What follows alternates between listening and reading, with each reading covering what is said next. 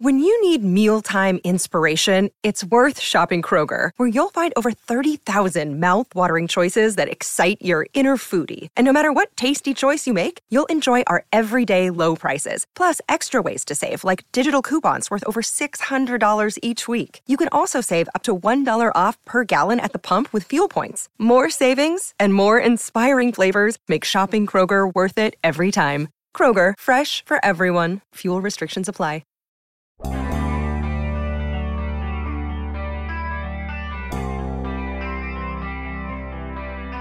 I saw yesterday yet another one of these surveys conducted as it relates to the AFC North, and your favorite football team brought up the rear again as having only an 8.8% chance of winning the AFC North. No other team had less than 24%. So your team either stinks or it's being greatly underestimated. And if it's the latter, as I believe it is, then you're going to need to see individuals and positional groups rise up. Good morning to you. Good Thursday morning. I'm Dan Kovacevic of DK Pittsburgh Sports. This is Daily Shot of Steelers. It comes your way bright and early every weekday. If you're into hockey and or baseball, I also offer daily shots of Penguins and Pirates, where you found this. Which positional group is the most likely to have a year-over-year leap, the kind that you would need in order to impress upon all of these doubters that the Steelers, in fact, do not stink and should not stink? I am going to point to the tight ends. And yes, I'm making that plural because it's not just about Pat Freiermuth. Anybody who paid attention to the work that Zach Gentry put in, not only as a blocking tight end, not only in having to compensate, as did pretty much everybody on that offense for the weak line, but also as a receiver. So let's start with Gentry. He finished with 19 catches for 167 yards. That's not exciting, to say the least. But he's the distant number 2 tight end, and he was utilized mostly in 2 tight end packages. You might not see a ton of that this year, depending on how things shake out with the wide receivers, depending on how much Matt Canada utilizes that formation, obviously. But knowing that you've got someone like Gentry who took a step of his own last season, knowing that you've got that depth, that guards against injury, that affords you certain luxuries as you work your way inside the 20, inside the 10, and you start going for the bigger packages. And yeah, he's come a pretty good way. I mean, it was only a couple of years ago that Tomlin was just torturing this kid over at the Sleds. And Tomlin is really tough on his tight ends. Anybody can tell you that who watches practices. But Gentry was really getting it. Tomlin was just not going to accept that this young man wasn't going to make it as an NFL tight end. And in Pittsburgh, that always starts, even for the great Heath Miller, with blocking. Gentry met that challenge. Gentry became a nice-looking NFL tight end. That said, everything that I'm saying here relies on Freiermuth. This portion of Daily Shot of Steelers is brought to you by Point Park University. Choose from nearly 100 career-focused programs leading to bachelor's, master's, and doctoral degrees. Choose when and how you'd prefer to do that studying, whether it's at Point Park's gorgeous downtown Pittsburgh campus, whether it's online, maybe a flexible hybrid format would work best for you. Find out more about all of this at pointpark.edu. Let's take a lot of different optimistic pieces and try to jam them together into a happy little puzzle. Freiermuth had 60 catches for 497 yards, averaged 8.3, 7 touchdowns. But, yeah, the fumble. Everyone remembers the fumble against the Lions. He also had other miscues at other inopportune times. Now, he was a rookie. If you're new to this show, you haven't heard this, But Tomlin has always been of the belief, and a vocal belief at that, in dealing with his young players, that year 2 is the year that you arrive with the Pittsburgh Steelers. You've had a full year of conditioning, of nutrition, of learning playbooks, of having X's and O's become instinctual rather than something that you're thinking about out there. So Freiermuth has a good rookie year, very promising rookie year, coupled with the expected, and I do mean expected, year 2 progression. And now add into that not one, but 2 quarterbacks in the fold between Kenny Pickett and Mitch Trubisky, who have no issue whatsoever with throwing across the middle of the field, something that Ben Roethlisberger had pretty much stopped doing. Whether that was on Ben or whether that was on Canada no longer matters, like not at all. What does matter, and you can anticipate that I'm going to be pounding this issue home right through the opener and right through the entirety of the season. Freiermuth has to be used in the middle of the field. There has to be that valve. There has to be that guy that other teams can't properly account for in their matchups. That's how you make defenses uncomfortable. How often do we hear, whenever we're looking at it from the Steelers' perspective, that they're facing a team with a Travis Kelce or a Rob Gronkowski? And no, I'm not putting Freiermuth in those classes. I'm just talking about the challenge of facing a tough tight end, where you say, who's going to be on him? Or how many is it going to take to defend him or to bring him down? Is that a job just for X inside linebacker? Or is it a case of X inside linebacker and maybe Y slot corner jumping in?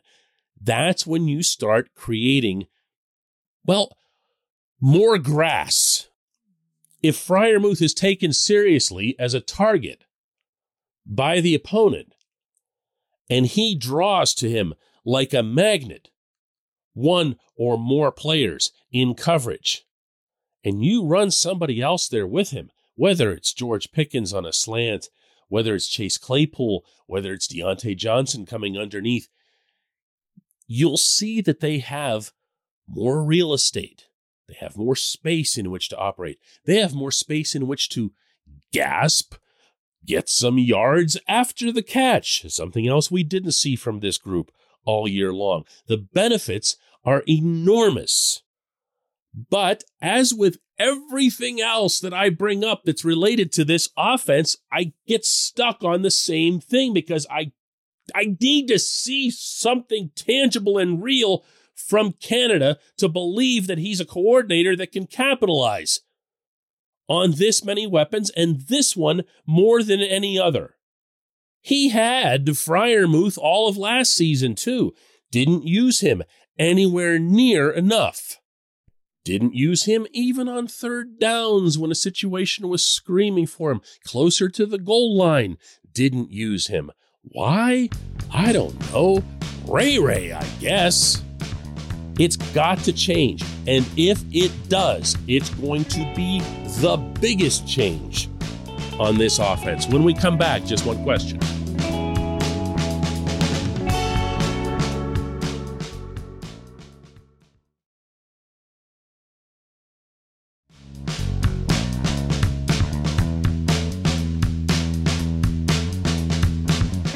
This portion of Daily Shot of Steelers is brought to you by our friends at Mike's Beer Bar. They're located directly across Federal Street from PNC Park. They are the one, the only, the premier destination in Pittsburgh for craft beer. More than 500 craft beers available, more than 350 of those local, and more than 80 of those on tap. Mike's can't be topped. Not for beer, not for the awesome kitchen and menu that's available, and not for all the special events that are going on there. Check them out online at mikesbeerbar.com. Mike's Beer Bar, right across Federal Street from PNC Park. And time for today's J1Q, and it comes from Frank Filatico, who asks, who were the 3 or 4 best receivers Ben ever played with? You know, I almost feel like I should have some kind of a time period here where I can roll through all of the different names here, because the way I record these shows is pretty much how you're hearing them. I'm not going to hit pause and then go do a research here. So if I miss somebody really obvious, just, give me a break on it. But I think it might be even more fun to do it this way. And the obvious one is AB. AB is the best receiver that Ben ever played with. AB is the best receiver in franchise history, for whatever else you might think of his various other failings in life. And they are many and great. After AB, you have to go with Hines Ward. So these two are the easy ones. From there, I'm not going to hesitate long in throwing in Santonio Holmes, because the bigger games do matter more. And Santonio did what he did to the Cardinals. Sure, Ben gets every bit as much credit. Not just for the pass and the catch, by the way. I really hate when that drive is condensed to just the one play. It was what they did the whole way up the field. Everyone associated with the Arizona Cardinals knew that 7 was thrown to 10 on every single play, and they couldn't do anything to combat it. That alone puts you into a special category. Who else we got? Antoine Randall-L's got to jump in there, right? Is that fair? Antoine did so many different things, not least of which was throwing for a touchdown, that his career supersedes his own numbers. Because here again, Antoine was a big-time player in big-time situations. Now, you'll notice that I'm hearkening back to the earlier part of Ben's career for almost all of these guys. In fact, everybody but AB. But that's not a coincidence either. Every time we thought that Ben had someone else who could be in that category, whether it was a Plexico Burress or a Martavis Bryant, or for that matter, one glorious year of Juju Smith-Schuster, it ended up not really working out. Not over the long haul anyway. There's obviously nobody with the current group I'd put in that category. I should probably throw in Emmanuel Sanders too, right? That's fair. I mean, I'm already over your limit there, which I think was 3 or 4. So if you're limiting it to like really strictly to 3, it would be AB, Hines, and Santonio. If you don't agree with that, or you feel that I've left somebody out, or you just hate AB and want to come at me for that, you can do so in the comments section on DK Pittsburgh Sports. You can do so in the comments section on YouTube, wherever it is that you happen to catch this podcast on a regular basis. That's fun stuff, though, man. That's fun stuff when you start doing lists like that. I appreciate the question. I appreciate everyone listening to Daily Shot of Steelers. We'll do another one tomorrow. I swear I've forgotten somebody. There still feels like I've forgotten someone. Help me out here.